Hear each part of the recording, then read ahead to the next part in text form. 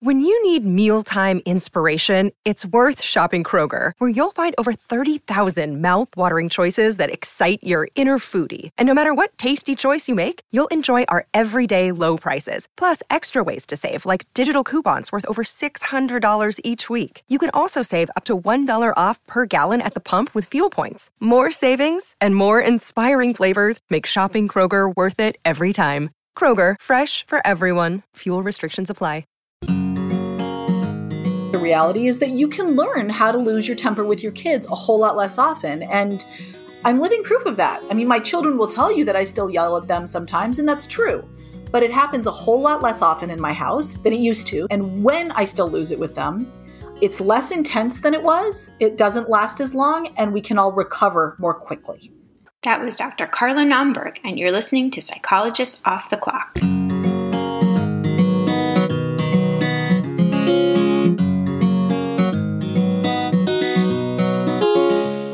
We are 4 clinical psychologists here to bring you cutting-edge and science-based ideas from psychology to help you flourish in your relationships, work, and health.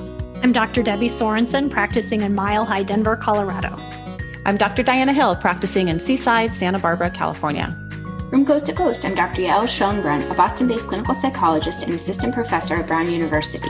And from sunny San Diego, I'm Dr. Jill Stoddard, author of Be Mighty and the Big Book of Act Metaphors. We hope you take what you learn here to build a rich and meaningful life. Thank you for listening to Psychologists Off the Clock.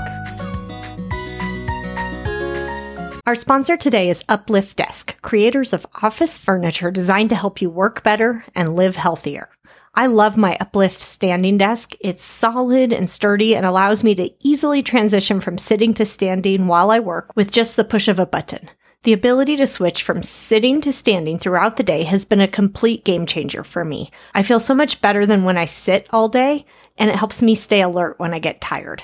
In addition to standing desks, Uplift offers ergonomic office seating, storage systems, even walking treadmills for your desk. Everything you need to up your office game.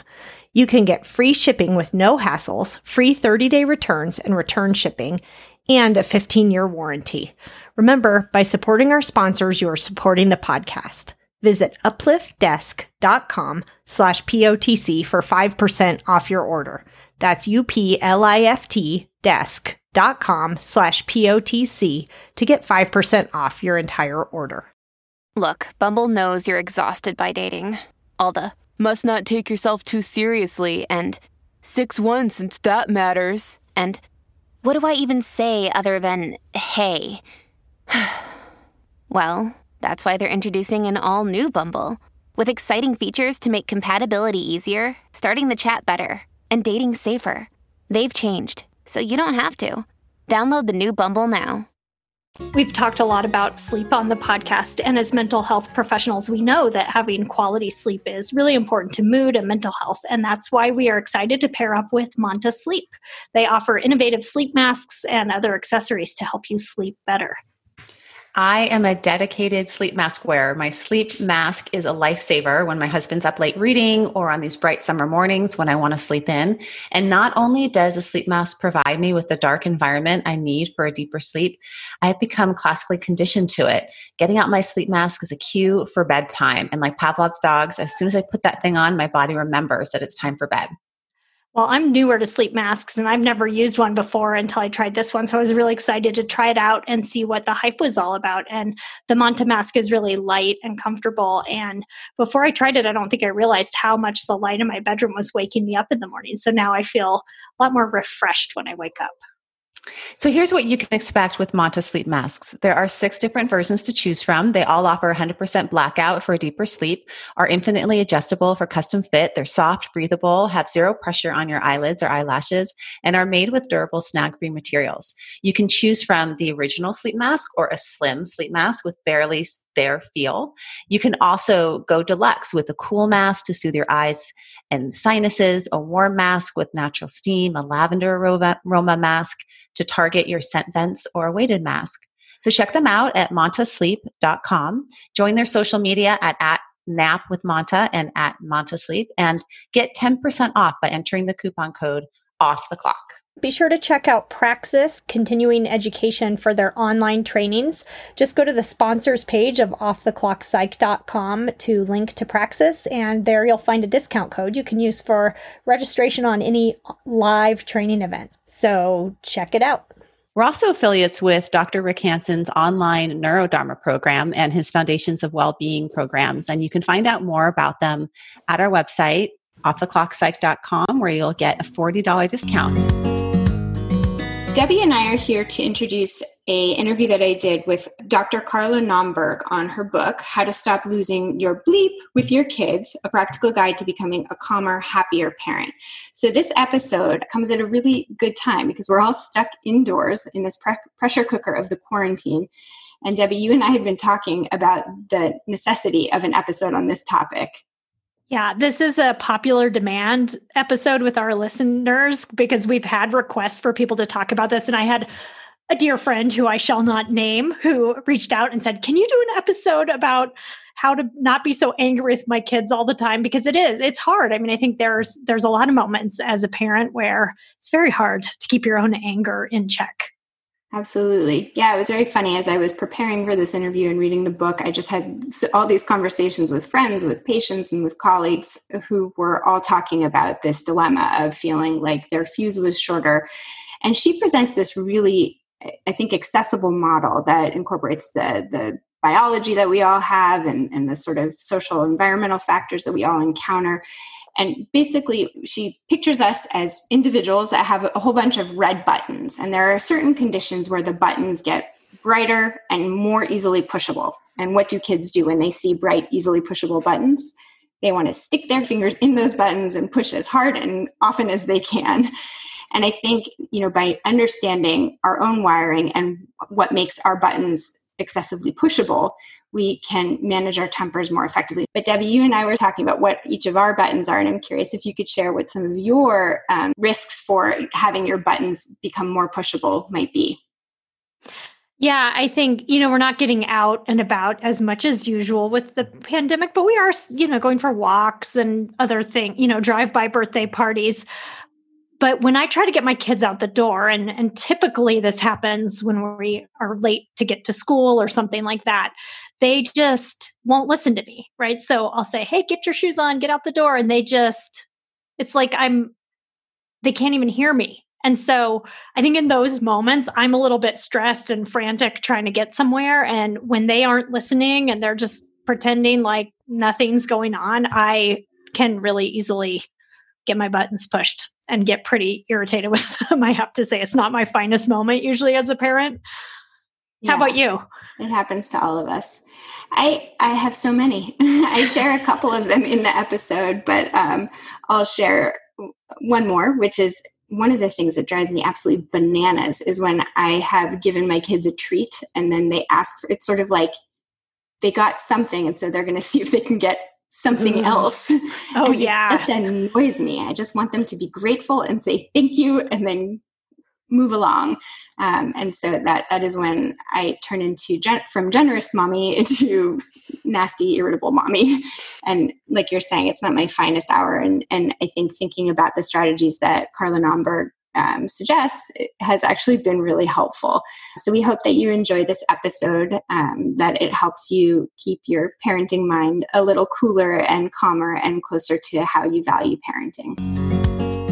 I'm here today with Carla Naumburg, who's a speaker, clinical social worker, mother, and author of 3 parenting books, including the one that we are going to be talking about today called How to Stop Losing Your Bleep with Your Kids, A Practical Guide to Becoming a Calmer, Happier Parent.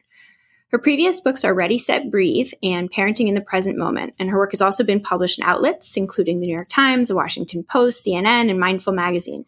We're excited today to get to pick her brain on how not to lose our minds at our kids in general, and particularly while we are still stuck under lockdown with them during a pandemic. Welcome, Carla. Thank you so much. I'm delighted to be here.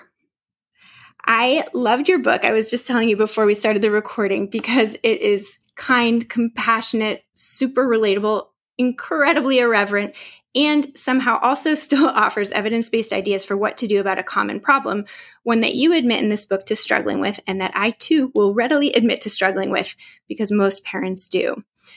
parenting is one of the hardest jobs in the world. And so let's begin at the beginning. What are the basic truths about parents losing their minds with their kids that you want everybody to know? Right. So I talk about this right at the beginning of the book. I call it 6 Truths About Parental Loss. And for potential readers, please know there is some spicy language in this book, so prepare yourself. It's salty, but so fun. Yeah, salty. The first thing I say is that parenting is hard. And this sounds really obvious, but I think it's a reminder we all need, because I think in this day and age, especially because of social media and advice columns and all of the constant advice coming at us, which I think is, we're sitting here giving people advice, but whatever. Yeah, it's completely different with us. It's totally different. Our advice is solid. But I think the underlying message can feel like that parenting should be easy.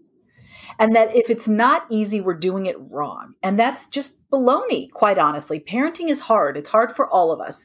Now, I will say it's easier for some people and harder for others, depending on a whole lot of things. But at the end of the day, it's hard for everyone. And just because it's hard, that doesn't mean you're doing it wrong. And so I just want to remind parents of that. The second truth is that every parent loses their temper sometimes. We all do. And I have parenting friends that I've never seen them lose their temper, and it's really hard for me to imagine them losing their temper. For the record, Yael, I am not one of those people. It's probably pretty easy to imagine me losing my temper with my kids. I just have to interject here because I was talking about losing my temper with my kids, and I have this next door neighbor who's wonderful. She's such a calm, amazing, serene mom. And I said, I bet she never loses her temper. And my oldest son, who's 10, said to me, yeah, but she might think you don't because you usually do it when the door is closed. And I was like, good point, son. So we call that the air conditioning effect, because before air conditioning was invented, everybody's windows were open and you could hear what was going on in their houses. And now that we have air conditioners and, all the things, we can close our windows and nobody hears it. So your son is very wise. Point number 3, that, no matter what you may think, you probably haven't broken or traumatized your kids. And I can't tell you how many friends I have who, their parents will say, oh, I feel so bad. I yelled at you so much when you were little. And the kids totally don't remember it. Now, I can't promise that that's the case in anyone's home or family. But, just because we lose our temper with our kids, it doesn't mean we've totally traumatized or ruined them. Having said that, this is the next truth. It's still a bummer. We don't want to explode at our children, right? It's exhausting and stressful and causes, stress in the relationship with the family. And it's just not how we want to use our precious time and energy. A really important truth that I want every parent to hear is that this is not a matter of willpower. This is not about, are you strong enough to decide not to lose it with your children and then just not lose it? That's not how it works. And my favorite story about that is I have a friend who has 4 children, including 2 twins, and they're all pretty close together, and she's amazing. But we were on the phone many years ago, and she was like, I just decided to stop yelling at my kids, and I did. I just stopped. And I remember thinking, I don't understand that. Are we on the same planet? Are you a human? How do you decide just to stop? Because I've decided 80 million times to stop, and I haven't been able to stop. And she's like, I don't know. I just stopped. And I was like, Rrr. So fast forward a few years, and she comes to my book talk for this book. And I reminded her of this story. And she looked at me and she's like, I don't know why I told you that. It's not true. I never stopped yelling at my kids. I was like, oh, I love you. Thank you. This makes so much more sense. So it's really not a matter of willpower. And then the last sort of truth or reality is that you can learn how to lose your temper with your kids a whole lot less often. And I'm living proof of that. I mean, my children will tell you that I still yell at them sometimes, and that's true. But it happens a whole lot less often in my house than it used to. And when I still lose it with them, it's less intense than it was. It doesn't last as long, and we can all recover more quickly. Yeah, so that last point reminded me of the interview that I did with Rebecca Schrag-Hirschberg on toddler tantrums, where we talked about the goal not being to stop our kids from having tantrums, but rather to reduce their intensity and their frequency and to help ourselves tolerate them more skillfully. And I think that you're kind of getting at the same point, which is we all have a human biology that's going to sort of freak out once in a while. And our goal is not to undo our biology, but rather to manage it, to respond to it, and to, learn how to soothe it more often and more skillfully. Yeah, absolutely. So speaking of biology, let's sort of transition to talking about why we lose our tempers. Because I love the metaphor that you use throughout this book of the buttons. I think it's a really easily understandable and super like applicable. Like you can sort of use it on a day-to-day basis in figuring out how to manage your own temper. So I wonder if you could both talk about the neurobiology behind it and then sort of how you use this metaphor to sort of guide people through their own responses. Absolutely. So in the book, I talk a lot about triggers and buttons. And I define a trigger as anything that makes it more likely that you're going to lose your temper with your kids. So that's just what I use in this book. And the way I think about it is that when we are triggered, our buttons, and I really do literally imagine, I mean, this isn't obviously real, but it's how I imagine it. I imagine that we're covered in all these buttons and that when we are triggered, the buttons get really big and bright and glowy and super sensitive. And as anybody who's ever been in an elevator with a kid knows, what do kids do when they see buttons? They push them, right? And it doesn't mean your kid's a little psychopath. It doesn't mean your kid hates you. This is just the way our kids are wired. They push buttons because they are, biologically programmed to get our attention. Like we are literally the reason they're alive, and we keep them safe. We feed them all the things. And so they want our attention. They push our buttons because they're immature. They push our buttons because they're triggered when they're tired or angry or anxious or hungry. They push our buttons because that's just what they do, right? And so, because they don't know any better, literally. And so I think it's really useful to remember the neurobiology behind what makes us triggered and why these buttons get so big and super pushable. And, when we face a threat, we go into what we call fight or flight mode, right? And this is a very neurological response. That's a very physical response that our heart rate speeds up, our muscles tense, our pupils dilate, we start breathing faster. All these things happen in our body to prepare us to either fight whatever the threat is or to run away from it. And this response developed millennia ago, when most of the threats we faced were like, I don't know, saber-toothed tigers. I may be completely off about when we developed and when a saber-toothed tiger lived. I don't know. Sometime in humankind history. That's right. And so we have a very physical response to what used to be a physical threat. But now I like to think of it as the fight, flight, freeze, or freak out response. And we are still having this very physical response, but most of what we face, and we should talk about the global pandemic thing in a minute, but in general, most of what we face is not a physical threat. Most of us face threats that are financial, emotional, interpersonal, psychological, those sorts of things. But our bodies still have this emotional response. Our bodies still have a physical response to a non-physical threat. So we get all triggered up, ready to lose it, but then we can't really run away from our kids, right? We're not going to flee them generally, although I have been known to lock myself in the bathroom from time to time. We're generally not going to fight our kids. Some of us do freeze up, especially folks with a trauma history. That may be more likely to happen. But what a lot of us do is freak out. We lose it. And it's because we have this tension and energy in our body. We're all lit up like a Christmas tree with our buttons all huge and bright and glowing. And then our kid comes along and pushes the button. It sends us over the edge and we lose our tempers. So the reason I share this story is because I really want parents to start thinking about what's happening in their body as a very normal and typical human reaction, even if it doesn't feel very good. And so your work is, at least in part, to help parents figure out how to make less pushable those red buttons. And one thing that you really clarify is that kids are not triggers, they are button pushers. And I'm curious if you could talk a little bit about why that distinction is important. Yeah. So I think a lot of parenting advice out there focuses, even if it doesn't mean to, it sort of focuses on the child as a trigger. And so the advice there is you need to get your child to behave better, to be more cooperative and calmer and, whatever it is, so that they won't trigger you. And that's kind of a nice idea, I guess, but I've never found it to work, and I don't think it's very realistic. Look, I am a big fan of setting boundaries with children and maintaining appropriate expectations and teaching them how to be functional members of society. But I think the reason we do that is so that they will grow up to be able to function in society and treat other people with kindness and behave appropriately. It's not so that they won't trigger us, right? Because our brain, if you think about our brain development is a huge part of this picture. And the part of our brain that can keep us calm, that can manage our emotions, that can plan ahead, that can make skillful decisions is our prefrontal cortex, right behind our forehead.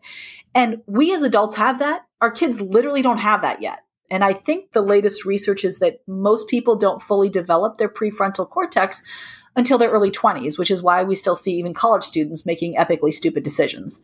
And so to expect a child to behave well enough so that we don't get triggered, I think is an unreasonable expectation. And again, I'm not saying we let them go all feral in the house. We still continue to set limits and engage with them and discipline in the way that makes sense, but we don't do it so that we stay calm. So I think of a child as a button pusher, and it is our job as the adult in the relationship to take care of our buttons so that they are less pushable. Yeah. I love this quote from your book that I just need to share, which is, do you really want to hinge your sanity on the behavior of someone who licks walls and melts down over the shape of a piece of toast? Yeah, I didn't think so, which I think is so true, right? Like we can try to get our kids to behave better, and we should, as you're saying. But developmentally, we need to expect that they're going to do things that are, to an adult, unreasonable and behave in ways that are, borderline psychotic. But, that it's really up to us to sort of manage our responses, as we teach them. That's right.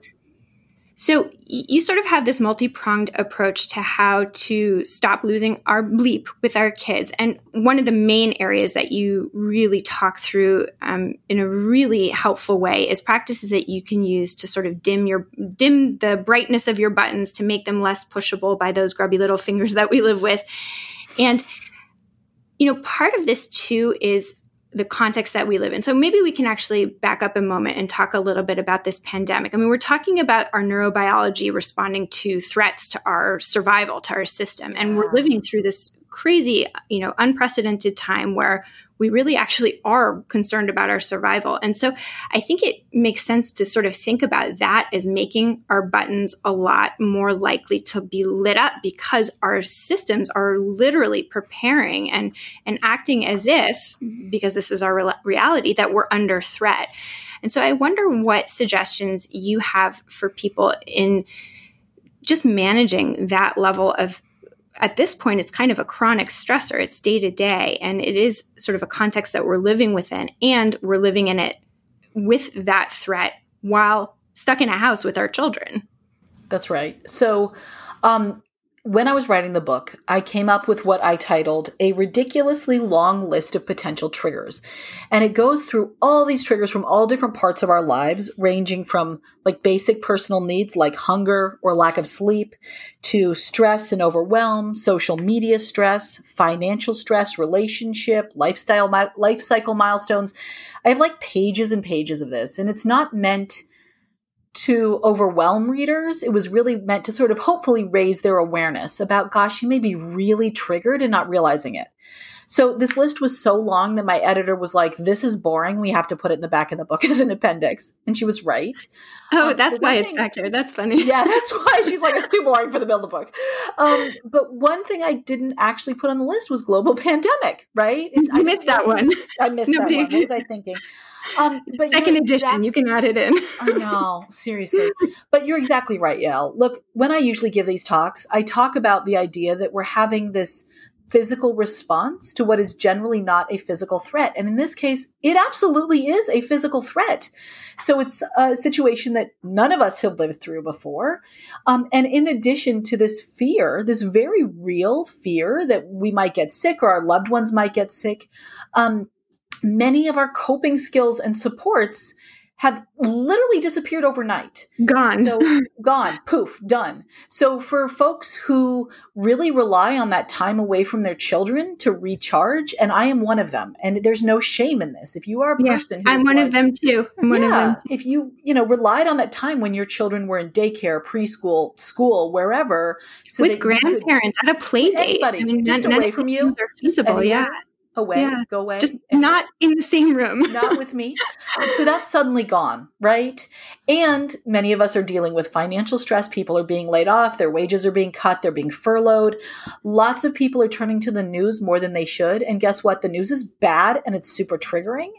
And then I'm sure all of us have at least one friend in our social media feeds who have like risen to this crazy challenge and been like, oh, today we studied calculus and we made wood carvings. And then the kids made me homemade sushi because I taught them. And now they've got them on Zoom with their grandfather who's teaching them, you know, how to recognize the different parts of a cell. And I'm like, we had PJ Day. So the point is that we're all being triggered in a million different ways. And some of them are very real and, you know, the fear of this virus. And some of them are absolutely unnecessary. These like seemingly perfect parents on Instagram. So our buttons, everyone's buttons are just bigger and more sensitive than they usually are. And many of us have lost access to the time and the space we need to calm those buttons down.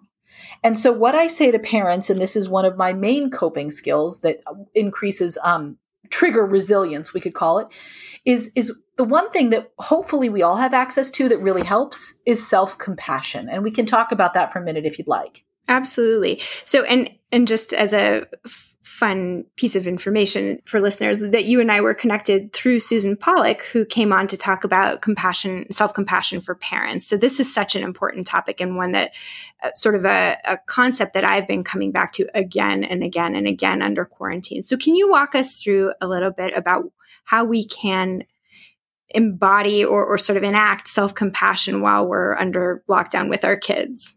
Absolutely. There is a huge body of research. And for people who are interested in this, I would really recommend Susan Pollack's book, Self-Compassion for Parents. It's terrific. There's a significant body of research supporting the idea that self-compassion is a powerful way to change behavior.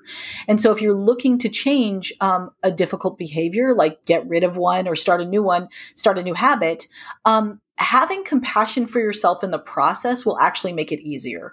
And I'll give you the example from my own life. It used to be that when I would lose my temper with my children, I would really beat myself up about it. I would think some pretty horrible thoughts like, I'm a bad mother, I'm screwing them up, why can't I get this right? Everybody else is getting it right, and I'm the only one who can't do it. Like, that feels awful. So then, you know, all of my buttons would, if they weren't already completely lit up, those thoughts are absolutely triggers. And I would feel so ashamed. And then my children would come along, and because I'm still triggered, I would lose it with them again, right? So it totally didn't work. So then I learned about self-compassion, which is, it's based on the work of Kristin Neff and Christopher Germer, two researchers in Texas and in Massachusetts. And they really look at three components of self-compassion. The first one is mindfulness, which is just this attitude of noticing what's happening for us in this moment and not judging it. Just kind of noticing, oh, I'm losing my temper with my kids. Oh, that's happening. Okay. Rather than, you know, jumping into the shame spiral. So the first part is mindfulness. The second part is what we call common humanity. And it's just reminding yourself that you are not alone. So just saying to yourself, hey, this is a really hard time and literally every parent is struggling. And I'm having a very human reaction to a hard situation. I don't know, that I feel like I can breathe a little bit when I remember that, right? I don't feel so alone and isolated and ashamed. Yeah. And then the third piece is really kind self-talk, finding a way to speak to yourself the way that you would speak to your best friend who was having a hard time, right? I would not call it my best friend, or if she called me to complain about a difficult moment, I would not say, yeah, you're a terrible parent. You're really screwing these kids up. Like, I would never say that to her, right? So why would I say it to myself? And what I find is that learning to speak the language of self-compassion is like learning to speak a brand new language. The first time you try to think these thoughts, like, I couldn't come up with the words and I was sort of tripping over them and I didn't know what it meant, how to do it. I just, blah, blah, blah. I couldn't do it. And then I practiced more and I spent more time with other parents who spoke to me with compassion. They spoke to me with the language I was trying to learn. And now when I lose it with my children, and this is after, honestly, years of practice, Yael, the thoughts that come to my mind are, wow, this is a really hard day. It's hard for all of us. It's okay that it's hard. What do I need? What do my kids need? What do we need together to get through the rest of this day? And sometimes the answer is, I got to go to the bathroom. I haven't gone to the bathroom all day, and it's really hard to stay sane when you need to pee, right? Sometimes the answer is, oh, I forgot to give my daughter a snack and her blood sugar has tanked and she's super cranky. And sometimes the answer is, I have no idea what's going on here. I am completely tapped out. I'm going to put them in front of a TV show so I can stare at the wall and breathe for a few minutes. Yeah. So all of that, if you listen to the difference between that kind of moment versus when I was really beating myself up internally, I can bring myself off this triggered place by having compassion, by remembering that we're all struggling, that this is a really hard time for all of us. And it's just hard, and that's okay. Yeah. It doesn't feel okay, but it is. Yeah. It feels rotten, but there is something so useful when all else fails to be able to turn to self-compassion, because that is always, always, always something that we have available to us where we might not have some of the other things available. I mean, you walk through a ton of different really, and I want to talk about some of them, a ton of great ideas for how to reduce the brightness and the pushability of our red buttons. But again, because this pandemic is just so intense in terms of what is expected of us as parents and sort of how so many of our support structures have been just completely evaporated, that self-compassion really is something we can turn to. So we'll definitely link to the self-compassion episode that I did with Susan, but I definitely do recommend her book as well. And you talk a lot about it in your book too, in terms of how to apply it. Some of the other things that I will mention too, in terms of reducing the pushability of our buttons, relates a little bit to this question of like, what can we do, right? This question that you ask yourself when you're using that self-kind talk of what would be helpful. And some of the things that would be helpful are things, that in general, especially when we make them regular practices, do help our buttons become less pushable. And those are things like getting regular sleep. I will say, actually, that is one of my huge triggers. And I notice it. This is sort of, my self-disclosure of like when I am most likely to lose it with my kids, it's at night because I'm just tired, especially now after I've spent a whole day. I haven't had a break. I'm frustrated because I haven't had time to get my work done. I've just had people talking at me and needing me all the time. And that is when I feel the most tapped. And it's always when my 3-year-old decides to ask me for like 12 different things. Can I have a glass of water? Can I have one more story? Can I have one more hug? And there's nothing inappropriate about what he's doing, but I just can feel myself about to lose it with him. And I do think, it is useful to sort of catch it early and develop practices around it. But I wonder if you can talk about what are some of the practices that are most helpful for you, either in this pandemic or outside of it, that help you keep your buttons less pushable. Absolutely. And what I will say is, as I go through some of these aren't new, right? I didn't come up with anything brilliant that nobody's ever heard of before, but I really want parents to start thinking of these not only as sort of general self-care, but as being directly related to our ability to stay calm with our kids, right? So these are all about not losing your temper with your children. For me, as I write about in the book, sleep is a huge one. I mean, what they say is about 30% of the population can function reasonably well without sleep. About 30% or so, they fall apart maybe a little bit, but they can do okay. And about 30% of folks really epically fall apart when they're tired. And my husband, thank God, is in that first 30%. He can do reasonably well on little sleep. I am in that latter 30% where I just absolutely fall apart without sleep. So I just know that about myself, right?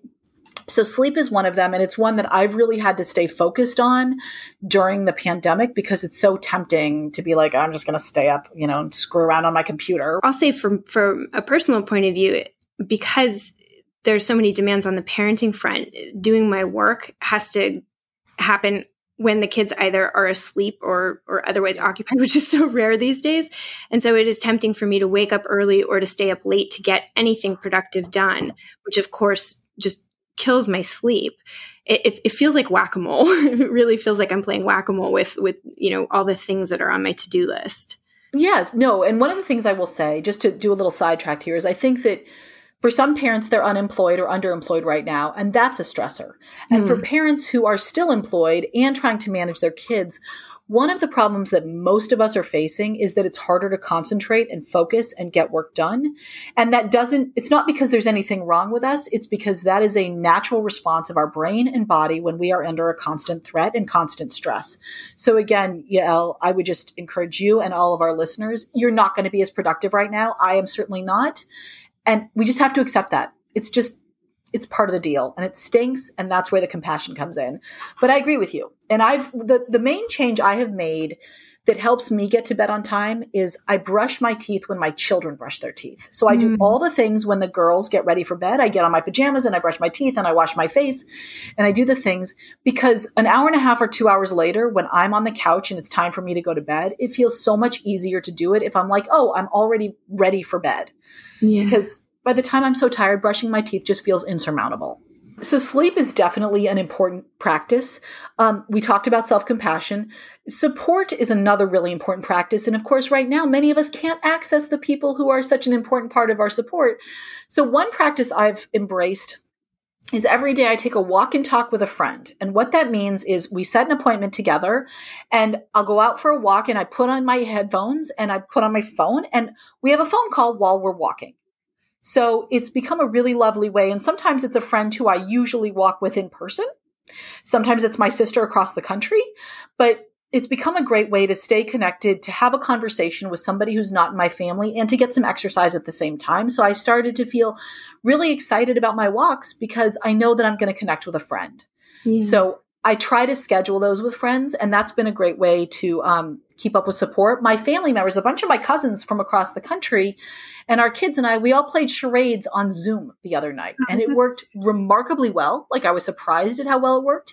And so I think people really are finding creative ways to stay connected. But one of the rules we have in our house is that at least Monday through Friday, everybody in the family needs to have a conversation with somebody not in the house. Oh, I like that. It's Patricia Karpus, host of Untangle, the award-winning podcast that covers topics like optimizing brain health, finding your purpose, how to sleep better, harnessing the power of anxiety, successfully changing habits, finding more happiness and joy, and overall, all the many ways to live your best life. If you enjoy hearing from thought leaders, neuroscientists, psychologists, nutritionists, business leaders, and more, join us wherever you listen to podcasts. Can I actually ask you to talk a little bit about how you define different kinds of social support in your book? There's 3 different kinds. And I think it's actually especially useful now that in some ways our social support has really been damaged or I guess restricted by this pandemic and all the limitations that come along with it. But this idea that we have our pro team, your crew and your peeps. Yeah, I came up with these sort of silly phrases. But yeah, look, I love it. There's different kinds of support, right? So I think of our pro team as the professionals in our life that we pay for access to their expertise. So whether this is a pediatrician, an occupational therapist, a psychologist, the teachers at our kids' school who I guess we do pay through taxes, but anybody that we are in relationship with because of their expertise, that's our pro team, right? So that's one. The next is the folks I think of as our crew. These are neighbors. These are other parents at our kids' school. These are soccer parents. This is sort of the people in our lives that maybe we're not best friends with, but we're friendly with, and we can help each other out. You can drop off a meal at their house if they're sick. You can share a carpool. You can send them the text and be like, what was the assignment? What's my kid supposed to be doing? Like, whatever it is, this is sort of the folks that are in our social world now that really we can make each other's lives much easier, but it's not like we're besties. And that's okay. And then I think of our peeps as like, your really close friends who you can send those like text messages out of the blue or they always respond or they send you the snarky GIF or they're the ones I think of these people. So my husband defines them as the people that he can show up at their house in Crocs because he thinks Crocs are like the most casual footwear that he would never wear anywhere. So he's like, if I can come to your house in my Crocs, we're totally close friends. I think of them as the people that I don't need to clean my house for. Like when you come over, you're going to see us in our natural habitat. And so I think it's just really useful. Like for many of us, we have lost access to our pro team, right? I just canceled my kid's annual appointment. She doesn't need vaccinations this year. She's healthy. We'll go to the doctor when she needs to be seen, right? So that's our pediatrician, I've known her since my kids were born. She's a huge source of support in my life. And I'm not going to see her. That's okay. It's not the end of the world. But, if you have a child who has physical therapy or occupational therapy or mental health therapy, and you can't access those people, that's a big part of the support of your family, right? And so I would say, to the extent that you can connect with them virtually or really make sure you're engaging with other sources of support, it's really important, because the truth is we cannot do this alone. We weren't wired to do it alone, and we can't. And I do think that the way that we can access those sources of support now is so different than it was before the quarantine. But there are still ways to connect with people, whether it's through Zoom or through email or through a phone call, or gosh, even through snail mail, because it's kind of fun to write letters. You feel really connected to people. And for me, I think thinking of it that way just helps to remind me of all the different sources of support that I do have, and how with a perspective shift in what is possible right now, that I can really appreciate the different kinds of connections. Absolutely. And I will say that I think one of the challenges of this time is that it used to be that a lot of these supports just sort of fell into the course of our day. Like, we just had the appointments, it wasn't a big deal, or we would see these parents when we were doing drop off or pick up at school or on the side of the soccer field. And all of a sudden, all those ways in which we would kind of casually interact with our support networks have disappeared. And so it has to become a much more intentional thing. And it's just hard because we're already doing all the things. Yeah, another thing to do. Yeah, for sure. And I would just say, this is one of them. And you don't have to do it with all the people. Like, I'm not calling up my pediatrician and being like, hey, I miss you, even though if she hears this, I do miss you.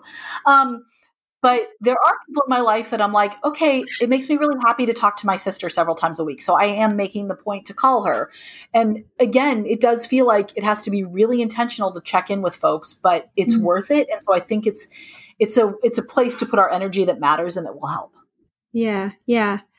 Well, and I wonder if we can talk about one other area that I think is so relevant right now in terms of how to, again, make those buttons less pushable, which is multitasking, because I think it's, again, one of those things that in general, actually, we have to be really intentional about not multitasking. But you talk very directly that there's no such thing as multitasking, right? Because we can't really pay full attention to multiple things at the same time. It's just not the way that our brains work. But because there's so many demands, it is so tempting right now to be doing like 8 million things at once. Again, I mean, I sort of go back to it from like a working parent perspective, that I'm like, oh, if my kids are like 5 minutes on, some assignment for school, I'll just, rip off an email. But of course, it goes badly every time and stresses me out. But to stop doing it is so challenging. So I wonder if you can talk us through why multitasking is so likely to make our buttons redder and more pushable, and what we can do about that, especially now. Yeah, so multitasking is a huge trigger. And for folks in our generation, that's a big problem, because we were raised to believe that multitasking was a desirable skill that we should practice and get better at. And I don't know about you, but for a long time, every job description I ever read said ability to multitask required. Well, it might as well say ability to ride in on a golden unicorn required, because that's just about as likely. Like, the truth is, we do a thing called task switching, where our brain jumps back and forth between the various tasks. And the problem with this is that often one part of our brain might make the leap before another part, or our brain might catch up, but then our body doesn't. And all of a sudden, our brain and our body are literally doing two different things, which we're not actually very good at. And so we get stressed. And I define stress as the thought, belief, or perception that we can't handle what's going on. Now, sometimes it's true. We can't handle it. And when that happens, we need to slow down and reach out to support systems and do all the things that we do in times of crisis, like right now. But sometimes we actually can handle each of the things going on in our lives. We just can't handle that in that moment. So the perfect example is in the evenings. This is, now it's all the time because kids are home all the time. But it used to be in the evenings, I'd be trying to cook dinner, which meant I'm almost inevitably standing at the stove stirring a pot of noodles. I've got one kid at the table asking me about spelling words. I've got another kid in the bathroom yelling for me to wipe her tushy. My phone is buzzing because all my friends are like, this is so annoying. And my brain all of a sudden, I don't know where my brain is. It's thinking about an ex-boyfriend or something I said on the playground I shouldn't have said. Where's my brain going? I don't know. So in that moment, I think I can't handle it because I can't do all those things at once. And so then I get one more request from a kid or one more text message comes through and I just lose it and I snap because I'm stressed and my nervous system is lit up like warning, warning, alert, and then I lose it. So the other option is to do what I call single tasking, which is to do one thing at a time, to have our brain and our body focused on the same thing, just that one thing at a time. Now, I'm not saying we can only ever single task and never ever multitask. I don't think that's necessary. I just want parents to start realizing that multitasking is a stressor that can lead directly to loss of temper, and that the other option is to single task. And when I really want people to think about doing one thing at a time is if they're already feeling strong emotions or they're stressed out, that's a great time to slow down, do just one thing. If there are dire consequences to any mistakes. So that's the reason we don't want people to talk on the phone while they're driving in the car. Because if you get distracted and screw up, it could be real, real bad, right? But, if I'm listening to an audiobook while I sort laundry, I don't know, I might miss part of the audiobook. I might throw one kid's socks in the other kid's bin, but it doesn't really matter. So if it's a time when you might, if you're trying to multitask, maybe shoot off a professional email while you're sort of managing your kid's homework and you send the email to the wrong person or you write the wrong numbers in the email, that could potentially be pretty bad, right? So that's not a great time to try to do that. And then the third time when it's really not great to try to multitask is when we're with our kids. But the problem is we're with our kids all the time. So, but my kids have gotten used to, I will say to them, so now, if I'm standing at the stove stirring the noodles and they come over and they want something, I'll say, hey, kiddo, I'm cooking dinner. I'll be with you in just a minute. And then, you might have to say that 18 times, but eventually they will get the picture. And the trick is you have to remember to go back over to your kid when dinner is on the table or whatever and say, what was it you needed me to talk to me about? But the best advice I ever saw, parenting advice, was an article in the New York Times many years ago by Catherine Newman. And the idea was either pay attention to your kids or don't. Yael, just like you, I used to do the back and forth of, I'm going to play a game with you while I fold the laundry. And I would I'm going to check my email real quick while we're playing Lego. It doesn't work. And so now what I'll do is I'll say, look, we can play for 20 minutes or half an hour. And then I'm going to go do work for half an hour and I cannot help you during that time. And I realize this is easier with older kids. My kids are 9 and 11. I was just going to say, it's much harder with my 3-year-old than it is with my older 2. Look, I really think it's virtually impossible with a 3-year-old. You might get lucky and they can get engaged in some activity. I really don't know. I don't have any great solutions for parents who are trying to work from home with toddlers and preschoolers. Honestly, I think it's all about shifting expectations and self-compassion because that's right. They're just, I can say no, but he just whines at me constantly. And I know a lot of parents with young kids are experiencing the same thing that, it feels like there should be a solution, but even a screen doesn't hold the attention of really young ones for very long. And it's just not feasible to do anything other than parent with some level of attention to it. That's right. And to remember that he's triggered too. Right. This is scary and confusing for 3-year-olds. And again, all I have to offer folks in those situations is a whole lot of compassion, really, because it's such a hard time. Yeah. So I just encourage parents to think of single tasking. Again, this is sort of having your brain and your body doing the same thing at the same time and just one thing. I encourage parents to think of that as yet another tool or strategy they can use to stay calm in parenting situations. Yeah. I love that. And so let's just with the remaining time that we have, let's talk a little bit about what to do when we are ready to explode. Because what we've been talking about is all about making the buttons less pushable. But invariably, each of us is going to hit a point where we're just about ready to lose our minds. Absolutely. And there are really awesome practical on-the-ground strategies that you offer in your book. So can you walk us through what do you do? What do we do? So I have this sort of 3-step strategy. It's called notice, pause, and do literally anything else. So the first step is really crucial. And it sounds simple, but it's not easy. And when you start practicing it, there are times when it's not going to happen for you, and that's okay. It doesn't mean that anyone is a terrible parent. It just means this is a new practice and we need some time to get better at it. But the first step is to notice that you are either about to lose it or that you are losing it. And it may be hard to believe that we could be yelling at our kids and not be aware of it, but that's how the human brain works. That when we're yelling, the noticing part of our brain, the prefrontal cortex, goes offline. And the limbic system, which is this very emotional fight or flight part of our brain, that's running the show.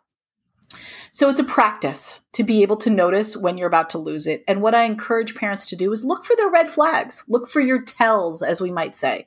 And these are the sort of signals that your body and mind are giving you that you're about to lose it. So for me, what are my tells? My shoulders go up to my ears. And you may think that I would notice when I'm walking around with my shoulders up by my ears, but I can not notice that. I can be completely unaware of it. I start snipping at my daughters. I get at them with the one-word answers. Yeah, fine. Okay, fine. All right. When I hear my voice and my words doing that, that's a red flag. And the third one is that I start fantasizing about the aisles of Staples, office supply stores. I love office supply stores. I love notebooks and pens. And, I could be fantasizing about a beach somewhere, but for some reason, my brain always goes to Staples. And so when I notice myself, and no, I'm not getting paid by them, although I would be willing to take that money, it's fine. But when I notice myself being like, oh my gosh, if I could just drive down to Staples, that is a good sign that I'm about to lose it. So the first step is to just notice your tells, whatever it is. Is your stomach getting tight or your eyebrows furrowing? Like, where does your mind and your body go when your buttons are like being pushed too much? Yeah. When you notice this, all I want you to do is pause. Just put a pin in it. Whatever is happening, just take a beat, And the reason I want you to pause is because that is a very powerful way to tell your body that the threat is not real. Because if the threat was real, you wouldn't be pausing. You'd be fighting the tiger or running away from it, right? So when you just shut your mouth, step away for a minute, just whatever it looks like for you to pause, do that. And then do literally anything else. So if you are a kind of person that reciting a prayer or a mantra or counting to 10 is going to calm you down, that's great. If you need to go stare out the window, you do that. If you want to put your hands on the kitchen counter, a nice, cool, hard surface, that will help calm you down. But if you're the kind of person that has all this energy in your body because your nervous system is jacked up for this fight or flight response, then get that energy out. Jump up and down. If you can run around the house, if you can run up and down the stairs, we have sort of this long wooden hallway. I'll sometimes slide up and down the hallway in my socks. Sometimes I will open my mouth to yell and I will literally end up clucking like a chicken. I have this energy that this sound needs to come out and I got to get the sound out, and clucking like a chicken is really funny and it's not stressful. It doesn't feel toxic or dangerous to the kids. But whatever you need to do to sort of get the energy out to kind of do a reset. The one thing I don't generally recommend is going in the other room and either screaming or hitting. And the reason I don't recommend that is because no matter what we do, we're always practicing something, even if it's something we don't want to get better at. And when we go in the other room and hit or punch a pillow or scream into the wall or whatever, we're actually practicing doing that more. Having said that, if that's the best you can do, if you're like, Carla, I got to go and punch my pillow, then just go do it. Better that than a kid, right? Obviously. So, but anything you need to do that is going to calm you down, just do that. Now, I would also recommend, again, some parents go straight for their phones. I am certainly guilty of this at times, but we sort of automatically reach for our phones as a way to calm down. And even under the best of circumstances, your phone can be a major trigger because you may see some terrible news or something on Instagram that triggers you. And I would argue that right now is really not the best of circumstances. And so to open your phone and see that someone has passed away from this horrible illness, or to see the latest news about something gone wrong, and there's so many things going wrong, that's going to trigger you more. I actually really recommend writing it down, because when we're all emotionally activated is not the time that we're going to come up with great ideas. So write it down for yourself. Like, here are 4 things that I can try when I'm feeling really, about to lose it with my kids. And here are some healthier ways to respond. Absolutely. And I would say the trick is to do what works for you, right? That what is going to come most naturally to you in that moment. is going to be the easiest to access. So I end up making ridiculous noises because for some reason that works for me. But again, if you need to recite a prayer, count to 10 or do 10 push-ups, whatever it is, that's okay. Yeah. And then you also have a piece in your book that is terrific that talks about sort of what do you do after the bleep storm has passed. And it's sort of like this, I think of it as a mantra, although I'm not sure you're intending it that way, but it's rupture, recover, and repeat. Because the reality is we are from time to time going to behave in ways that we're not particularly proud of with our kids. And actually it's a really useful, healthy relationship strategy to kind of teach your kids, like, sometimes things go wrong and part of the relationship, ruptures a little bit, but we can recover and repair with our kids. And that is a skill that's actually quite useful for them to know how to do. And that's actually, I think, a really useful reframe that when you do lose it with your kids, all is not lost. They are not broken. You've actually taught them something valuable, and it will be especially valuable if you teach them how to recover skillfully.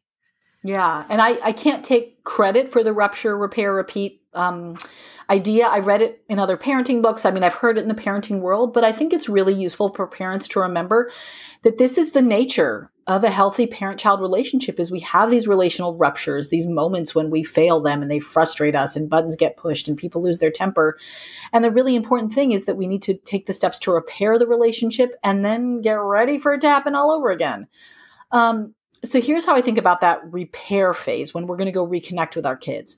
First, we have to get ourselves calmed down, and not pretending to be calmed down. We really have to get calm, because if we go back to our children to try to repair things and we're still triggered, if they, are mad at us or still behaving poorly or don't, properly apologize, we are likely to lose it with them again. And that's not what we want. So first, get yourself calm. Legit calm, chill out, go do what you need to do. And then go to your child and apologize. And I know that some parents feel like they shouldn't apologize because it's going to undermine their authority, or, the child will be absolved for whatever button pushing they did. And I don't think that's true. I think that when we apologize to our children, we are modeling a behavior we would like them to practice someday. And at the end of the day, really the only power we have in our relationship with our children is our relationship with our children. So if we don't take care of that connection, we got nothing, really. And so then you want to say to your kid, apologize for your behavior. Say, I'm really sorry I yelled at you. I was feeling stressed and overwhelmed, and I shouldn't have yelled, and I apologize. A few notes I would say about the apology is, one, you can apologize for your behavior. You never have to apologize for your feelings, nor do your children. Look, no feeling is ever wrong. There may be some feelings that really stink, that are super unpleasant, and we don't want them, and we don't want our kids to have them, but no feeling is ever wrong. What may happen is certain behaviors may be unskillful or unhelpful. Like, my daughter can be really mad at her sister. That's okay. What she can't do is throw a shoe at her sister's head. That's not okay. And so I'm trying really hard with my kids at this age, and I would encourage listeners to do the same, to make that distinction between feelings and actions. So we can apologize for our actions. We might explain what happened. I was feeling stressed and frustrated because I asked you a bunch of times to put on your shoes and you didn't. And then we can make a plan for going forward. Hey, for the rest of the day, can we make a plan on how we're going to get your shoes on? Because we still need to leave the house 2 more times today. I would not promise that you're never going to lose your temper again, because we all know that's not true. So don't make a promise, that you can't keep. And also try to, not do well, you should have put your shoes on. And the reason I lost my temper is because you didn't put your shoes on. No, the reason you lost your temper is because you were triggered, right? So, you can make a plan with your child. You can have a conversation with them about their behavior and their role in it. But if you're blaming them for your behavior, then you're still triggered and you need to go calm down. So we apologize to our children and then we move on. And I think that point of taking care of yourself and making sure that you're calmed down and that you can repair and learn from it, and in a way teach your child that you're learning from it. And again, that's such great modeling for them, because they too are going to lose their minds at their friends, at their siblings, and, eventually, hopefully at their own kids. And so you're teaching them, how to do that skillfully and how to sort of, come back from a messy interpersonal experience. And that is a part of what relationships involve. So there's no getting around that. Absolutely. So thank you so much for coming on and sharing all this wisdom, especially at a time when I think so many of us parents are really in need of some guidance. So I just have to make a huge plug for this book. I think I know myself, I'm pretty tapped out and I can't read many things right now, definitely not very cognitively demanding things. But this is one of those amazing books where you will learn so much, but it's such a fun, funny, compassionate, like relatable read. So I even though you're overwhelmed, I actually really do recommend parents who are struggling, pick this up. It's a terrific book. I can't recommend it highly enough.